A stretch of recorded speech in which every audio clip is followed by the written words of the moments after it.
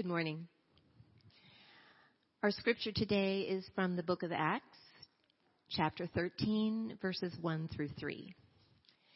Now there were in the church at Antioch prophets and teachers, Barnabas, Simeon, who was called Niger, Lucius of Cyrene, Manaen, a lifelong friend of Herod the Tetrarch, and Saul. While they were worshiping the Lord and fasting, the Holy Spirit said, "Set apart for me Barnabas and Saul for the work to which I have called them." Then, after fasting and praying, they laid their hands on them and sent them off. This is the word of the Lord. Well, good morning. You know, one of the greatest joys to preach on any Sunday is that you get the juice.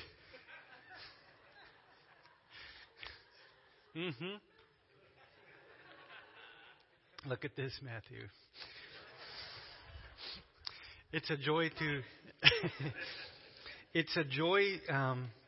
to be asked to preach on this weekend, which is our International Missions Weekend. I trust that the Lord will help us discern more of His desire for us to be involved in missions. And so the message title this morning is A Call to Missions. And before we jump in, I'd like for us to pray together. Lord, we thank you for what has happened last night and this morning and what will happen as a result of our meetings last night and this morning.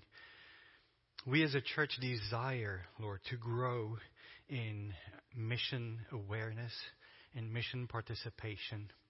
We pray that you will birth in us more and deeper desires of how to be involved in missions, how to go, how to send, how to support.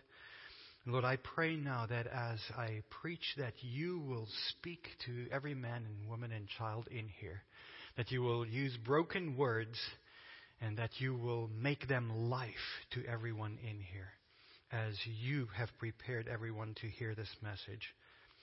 By your Holy Spirit, make your word alive, I pray. It's in your name we pray. Amen. All right, we're going to start with a quiz this morning. Where is this written? And what is it called? Go therefore and make disciples of all nations, baptizing them in the name of the Father and the Son and the Holy Spirit, teaching them to observe all that I've commanded. Where is it? Matthew chapter 28. It is called Greg, see, our church know their Bibles. Good job. This is where Jesus spoke to the 11 disciples. And he told them in no unclear terms what he wanted them to do after he ascended into heaven. He wanted them to go and preach salvation in his name to all men and women all over the world. It says a little bit different in Luke chapter 24 and verses 45 to 47. Jesus, then he opened their minds to understand the scripture and said to them, "Thus it is written that the Christ should suffer and on the third day rise from the dead, and that repentance for forgiveness of sin should be proclaimed in his name to all nations beginning in Jerusalem." Now these two passages have correctly been used through the ages to encourage and exhort Christians to take seriously their responsibility in missions, to go and proclaim the gospel of Jesus Christ for the forgiveness of sins and for reconciliation to God. And if you've been in Kingsway for any length of time, I hope that you are well aware that we are eager to do that and to encourage one another to do that. Our mission statement is enjoying a growing relationship with God by treasuring Christ, pursuing authentic relationship, and loving our neighbors. And just a little bit of that, loving our neighbors, I want to read from you what it says in our mission statement. What does it mean to love our neighbors? So how do we love them? By proclaiming the gospel with our mouths, with our words. Because Romans 10, which Matthew already alluded to this morning, how then will they call on him whom they have not believed? And how are they to believe in him of whom they have never heard? And how are they to hear without someone preaching? We want them to believe, therefore we need to speak.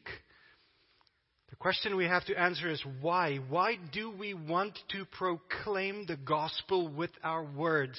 Whether it is to our neighbors or to some unreached people group somewhere on earth. Why should we go and make disciples of all the nations? And we can jump in so many places into God's word. But let's look at 1 Peter 2 and verse 9. Because we are a chosen race, a royal priesthood, a holy nation, a people for his own possession, that we may proclaim the excellencies of him who called us out of darkness and into his marvelous light. We proclaim the gospel of Jesus Christ. The fact that the Son of God, the perfect Son of God, came down to earth, lived in a human body, lived a perfect, obedient life, and that he went to the cross, and that he suffered on that cross, and that he bore the guilt of our sin, that he took the punishment for our sin, that he died in our place so that we can stand before the judgment throne of God one day as forgiven. Jesus gave us his righteousness. And if we believe, and if we repent, and if we live for him, then we will be saved. We proclaim that gospel, friends, to a dying world because we want them to experience the same grace that you and I have experienced. We want hardened hearts to be softened. We want blind eyes to be opened. We want dead people to be made alive. We want all people to hear the good news of Jesus Christ and to believe in him and so become part of that chosen race, the royal priesthood, the people for his own possession. We want God to call them out of darkness like he did for us and into his marvelous light. We want men and women all over the world to follow passionately after Jesus because he is worthy to be followed and adored and worshipped. We want God to be glorified among the nations and among our neighbors. That, friends, is what compels us to tell our 4-year-old about Jesus, and what compels us to go to Peru and proclaim the gospel to the Arawak people who may have never heard the name of Jesus before. We want them all to come to saving faith in Jesus Christ. That is what compels us.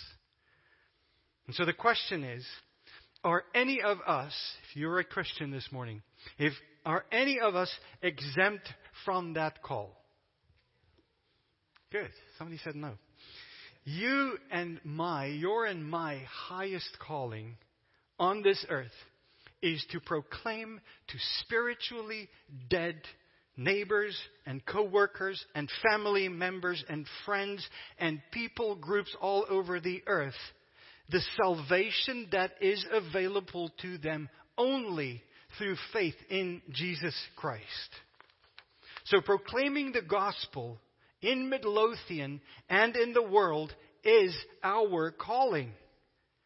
And to the degree that we struggle to do this, we need to go to God and ask him for grace to grow in our ability and our willingness to do that. And to the degree that we do that, even to a little extent, we need to thank God for the grace he is giving us to be able to walk in that calling. Here's another question. Are we all called to go therefore and make disciples of all nations? Or simply asked, are we all called to become international missionaries? Silence. Maybe I'll ask it like this. Are we all to play a part in international missions? Yeah, resounding yes. Are we all to up and go next week to some country and preach the gospel there? No. And I believe we will see this clearly from our passage this morning, that at any given time, and this may change as time changes, but at any given time, God calls some to go and proclaim the gospel, and He calls some to stay and send and support those whom He have called to go and proclaim the gospel.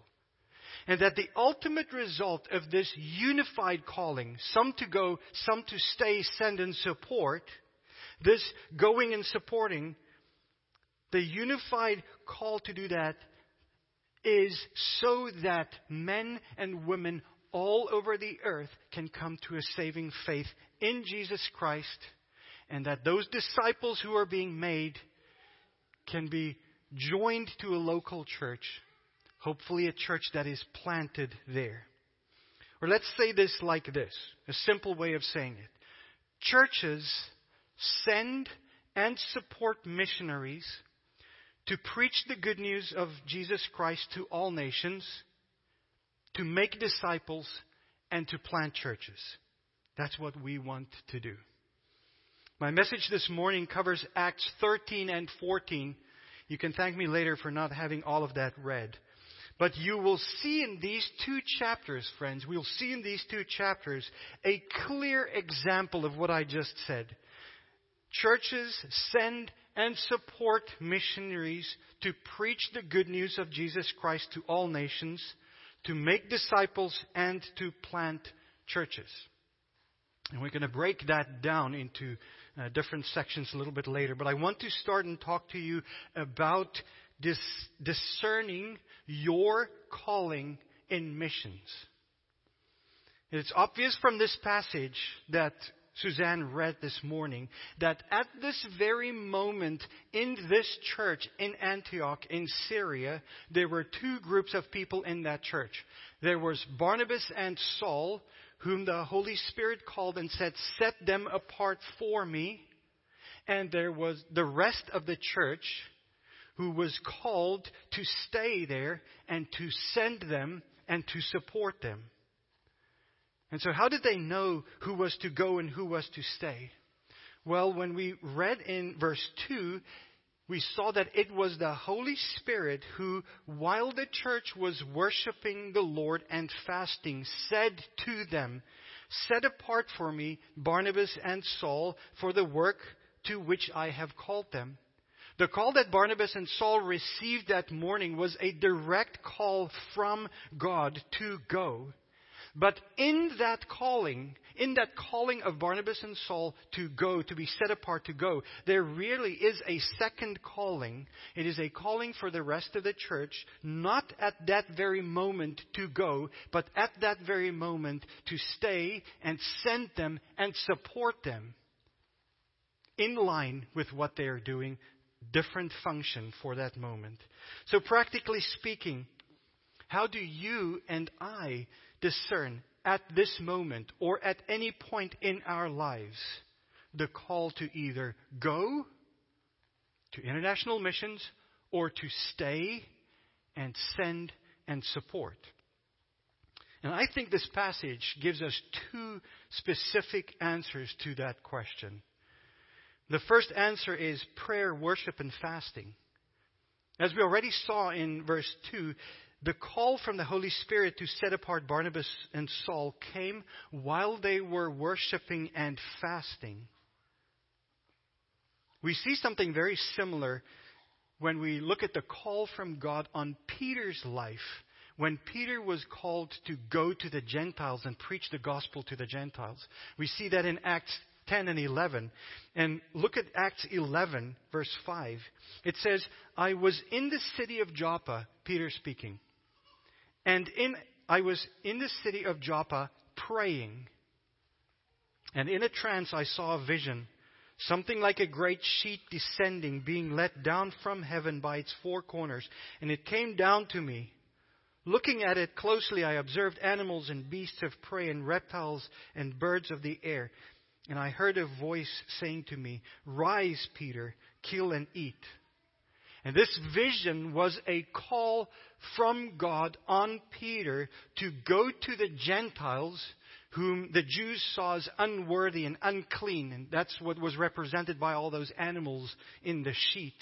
And he was called to go to the Gentiles and preach Jesus Christ and the forgiveness that he offers to the Gentiles. Salvation through his name only. And just like in the church in Antioch, this call came when? During a time of prayer. So what to do if you and I want to discern God's calling? Well, then we pray and we ask God to reveal it to us. We're not told in that church in Antioch how the Holy Spirit revealed to them that Barnabas and Saul were called to be set apart. We don't know if it was a vision, like in Peter's case, or if it was a prophetic word from somebody in the church, or if it was an audible word from the Holy Spirit, or if it was a personal conviction in those two men's lives. But somehow the Holy Spirit said to them, "Set these men apart." But hear this, Christian. If you're a Christian, remember this, that you have the Holy Spirit in you. And when we go to God and we ask Him something like, "Lord, can you please reveal to me your will in international missions? Do you want me to go to international missions?" What God will not do is go like, "Oh, I'm going to hide the answer from Him." God will delight in answering us when we pray that prayer. And when we honestly ask, "Lord, I want to know because I want to do your will," He will reveal to us. So pray and ask Him to reveal, and He will, church, be faithful to do that. There's a second way that I see in this passage of discerning our call to missions, namely affirmation by the church. We see that this church in Antioch, when the call from the Holy Spirit came, that church fasted and prayed and then laid their hands on them and sent them off. What that church did is that they affirmed their call. They fasted and they prayed and they affirmed, the Holy Spirit is setting these two men apart. We will lay our hands on them and send them off. Friends, that is one of the graces of being a member of a local church like this, is that we can affirm in one another's lives what the Spirit is doing and what God is calling us to do. There is much grace and there is much protection in having your brothers and sisters who you love and respect and trust affirm your call to go into missions. So this morning I want to ask you, each one of you, have you ever honestly gone before God and asked Him to reveal to you whether you are called to go into full-time international missions? Or is this one even ever on your radar? Or is life so comfortable now that you just enjoy living and earning and doing what you do, that you do not ask that question? Friend, what we cannot do is say on the one hand, "I was called out of darkness and into His marvelous light." And on the other hand, "I am not willing to preach this gospel."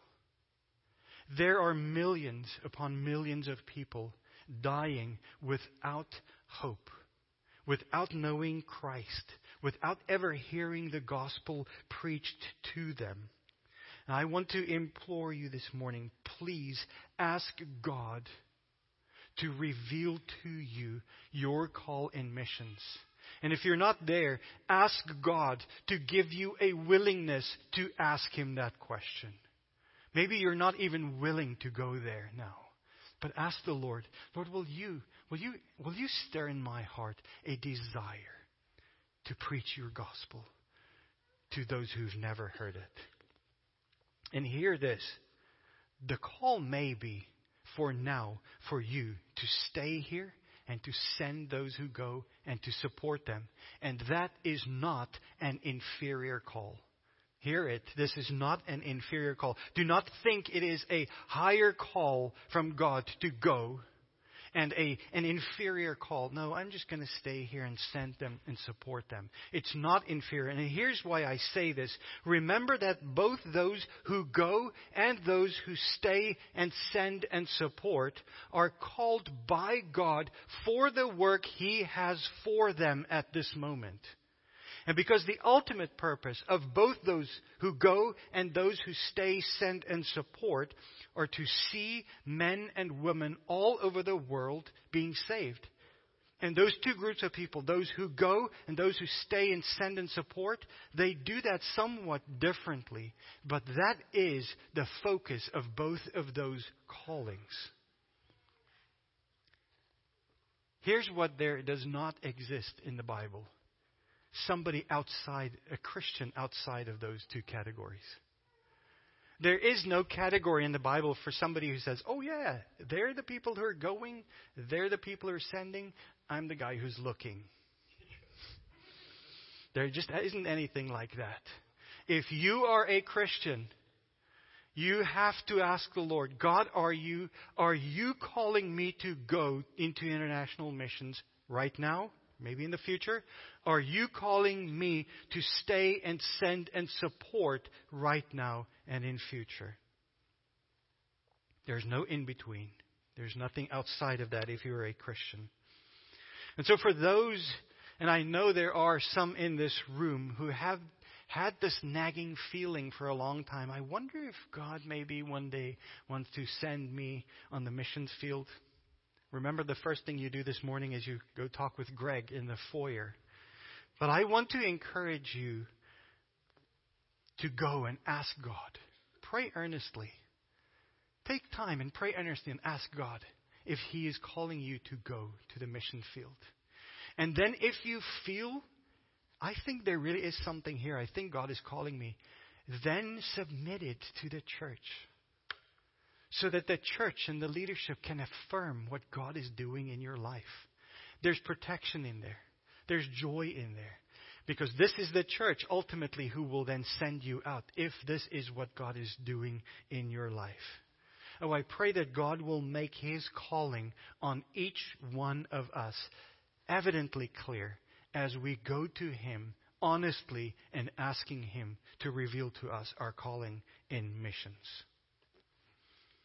I want to take the rest of the time to look at the statement I said earlier. Churches send and support missionaries to preach the good news of Jesus Christ to all nations, to make disciples, and to plant churches. And I want to break it into three segments as we see in the Bible explained to us. First, missionaries are to preach the good news of Jesus Christ. Second, the church is to send and support missionaries. And then the result is that churches are being planted.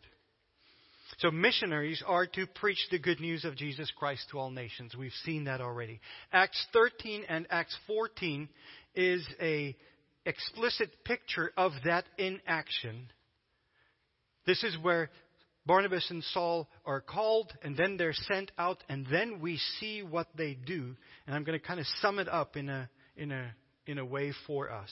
It started in that church in Antioch where they were called and from where they were sent off. First then they sailed to the island of Cyprus and they arrived in the city of Salamis where they proclaimed the word of God in the synagogues. They continued then preaching across the whole island and finally arrived in Paphos on the opposite side. There in Paphos was the proconsul, and he summoned Paul, Saul, the Bible talks about Paul and Saul, and Barnabas because He sought to hear the word of God. And after Paul, who was filled with the Holy Spirit and a lot happening, but he struck Elymas, the magician, with blindness, the proconsul believed and was astonished at the teaching of the Lord. Paul and Barnabas then set sail from Paphos to the modern-day Turkey, and they made their way to Antioch. Not the same Antioch they came from. That was in Syria. They're now in Turkey, in Antioch. And they spoke boldly. And when the Gentiles heard this, says Acts 13, verse 46, they began rejoicing and glorifying the word of the Lord, and as many as were appointed to eternal life believed. However, the Jews began contradicting what Paul and Barnabas was saying, and they were stirring up persecution against them. And so they were driven out of Antioch. They went to Iconium, where they spoke in such a way that a great number of both Jews and Greeks believed. But over a time, that city became divided between those who followed the Jews and those who followed the apostles. And Paul and Barnabas learned that of their plan to stone them, so they fled to Lystra and Derbe and the surrounding area. In Lystra, though, the Jews from Antioch and in Turkey and Iconium came and they persuaded the crowds to stone Paul. And so they stoned him and they dragged him out of that city and they left him for dead. However, when the disciples gathered around him, he got up and he walked right back into that city. And the next day after he was stoned, he and Barnabas went to Derbe and he preached the gospel and made many disciples.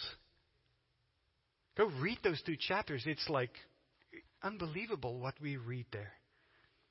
And then on completing their preaching there, they made their journey back through most of those towns, back to Antioch where they were sent from, encouraging the men and women they have met to continue in the faith.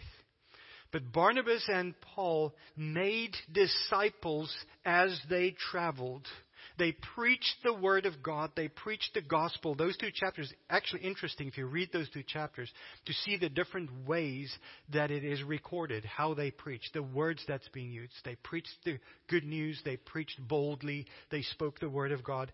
And men and women came to faith in Jesus Christ. Now realize that when we go and we speak the word of Christ to them, salvation, then God works in dead people and He makes them alive and He gives them faith to believe and they are saved. As a church, our primary hope when we send out and support a missionary will be that they make disciples by preaching the word of God, the gospel of Jesus Christ, to the nations. Do all missionaries do what Barnabas and Saul did? Do they all go from country to country, town to town and preach? No. It may take many forms. It may look like rescuing women from prostitution in Bolivia and then providing employment for them and discipling them. It may look like someone overseeing several rural ministries and churches in Africa, caring for those ministry leaders and those pastors, encouraging to love the Lord with all their heart, to glorify God in their ministries. It may look like joining an existing church in Thailand, learning the language, doing street evangelism, and discipling some people who can disciple others. And it may look like planting a new church in Santa Cruz in Bolivia. And it may look many other ways. But in all of those, the overarching goal of those missionaries is to preach the gospel of Jesus Christ and to make disciples for Jesus Christ. That is what missionaries do. That is what many of you or some of you may be called to go and do. And some of you may be called to stay and send and support those who go.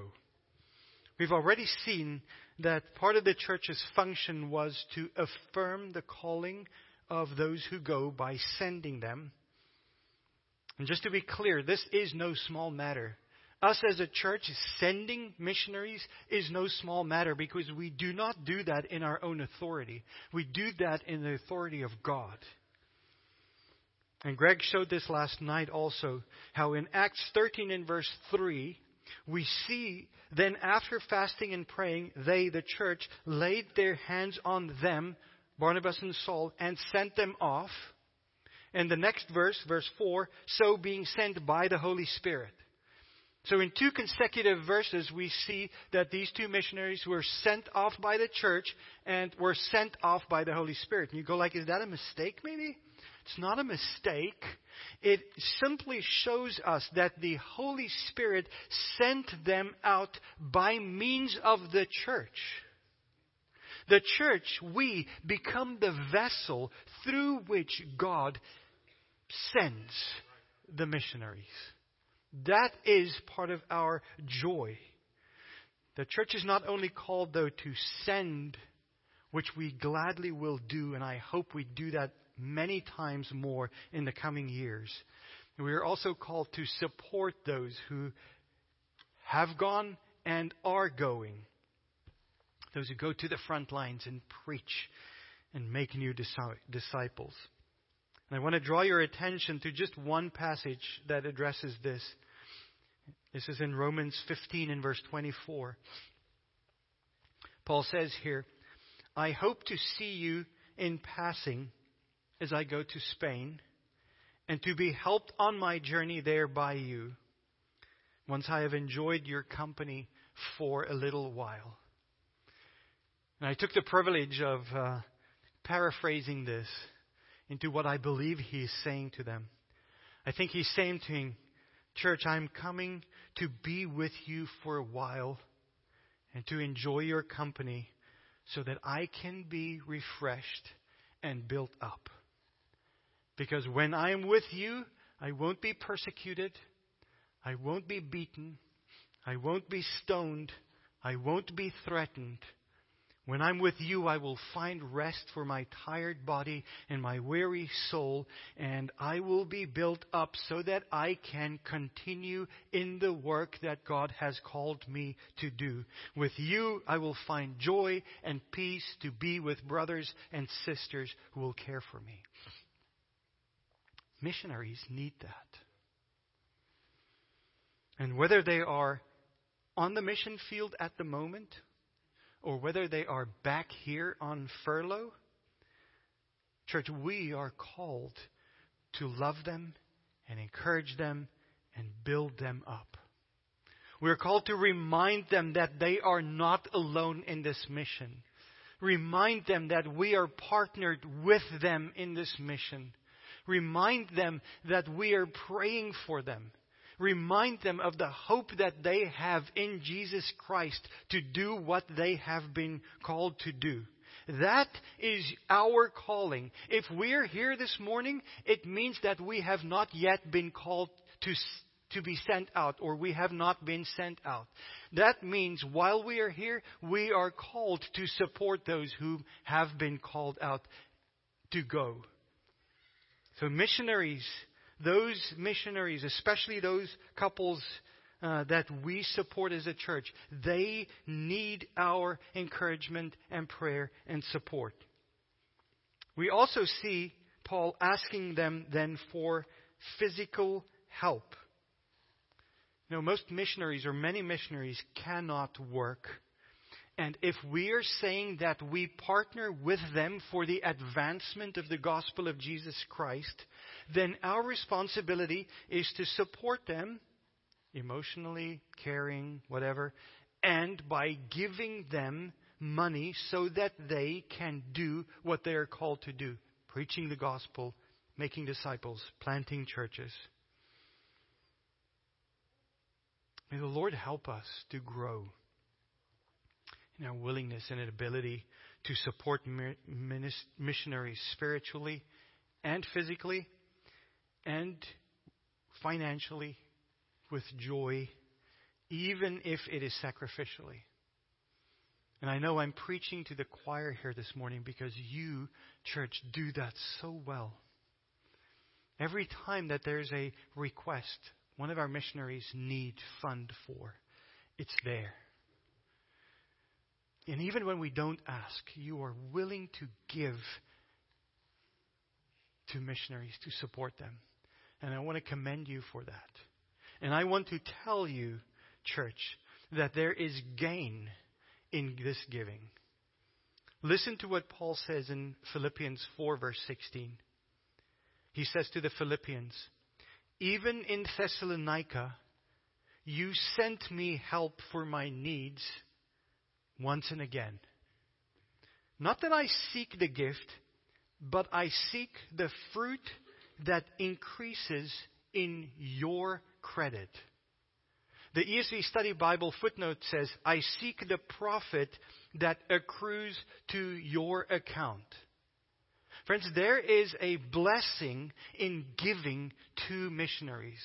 God sees when we support them because we support the mission of disciples being made all over the world. And there is a blessing in that for us as we give to them.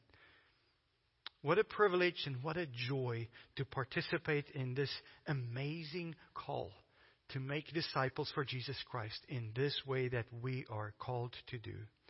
And so I want to encourage you not to neglect your responsibility to care for missionaries, to pray for them, to encourage them by email, by letter, by text, or in person, to go and to visit them and to give financially to them. If you are not called at this moment to go, you are called to be here and support the missionaries who have gone. It's as simple as that.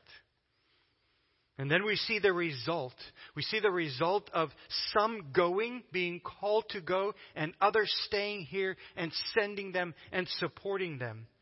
And the result is that disciples are made and churches are being planted. We see this in Acts 14 in verse 23. As Barnabas and Paul are making their way back to Antioch, their sending church, they appointed elders for them in every church. They planted churches as they preached the gospel, and many were added to their numbers. They planted churches. And they went back and they encouraged them. Be strong in the Lord. Continue in the Lord. Now again, we realize that this is no cookie cutter. There's no cookie cutter in missions. And some missionaries are called to go to unreached people groups where churches is almost non-existent. And of course, in those areas, we would have a strong desire that churches are being built, planted, and that those churches will do missions themselves and plant more churches, and that they will grow, and that an unreached people group will at some point be a reached people group. But there are some missionaries who are called to go to countries where there are already gospel-centered, Bible-believing, Bible-preaching churches. And in those situations, sometimes missionaries will go and they will join a church like that. And when they make disciples, they will build them into that church. And maybe at some point they will also plant a church. In either case, missionaries should endeavor not only to make disciples, but to connect disciples to the local church where they can flourish under the preaching of God's word and in relationship with other believers. No disciple should be made and just left. Now you're a Christian. Good luck. We build them into churches because that's where we flourish. Friends, I love how this first missionary journey from Barnabas and Saul ends. In Acts 14, verses 26 through 28. It says, and from there they sailed to Antioch. This is back to their home church, where they had been commended to the grace of God for the work that they had fulfilled. And when they arrived and gathered the church together, they declared all that God had done with them and how He had opened a door of faith to the Gentiles. And they remained no little time with the disciples. I love this. They came back to their sending church and they gave feedback about what God was doing. They glorified God for opening the doors to the Gentiles. They were saying to the church, you guys who stayed, we want to tell you of everything that we saw. We want to tell you of the miracles. We want to tell you of how we preached the gospel and how God opened their eyes. And we want to tell you this to encourage you because you were part of that. You supported us. And because you supported us and you sent us, this is as much your story as it is ours. This is as much your victory as it is ours. Thank you for supporting us. And they remained no little time with the disciples. I'm sure telling them story after story after story about what God did for them, while at the same time being refreshed by being amongst brothers and sisters. That's what we did last night. And that's what we do when Josh and Lisa Kruger or Andy and Andrea Baker or Fred and Don Windelmeyer or Jorge and David de Castillo is here and they give feedback to us as a church. We are eager to hear what God is doing in them and through them because it is our story also. It is a window, church. It's a window into what God is doing with our prayers and our supportive emails and our finances. And so I want to encourage you, whenever you hear that there are going to be missionaries who give feedback, come and enjoy. Listen and hear what God is doing and rejoice that God is using your finances and your prayers and your emails and your text to make disciples all over this world. My prayer for you is that God will show each one of you what He has called you to do in missions and that you will glorify God in the way that you walk out that calling. For His name's sake. May it be said of us that Kingsway Community Church is a church that sends and supports missionaries to preach the good news of Jesus Christ to all nations, to make disciples, and to plant churches. May that be true for us. Amen and amen.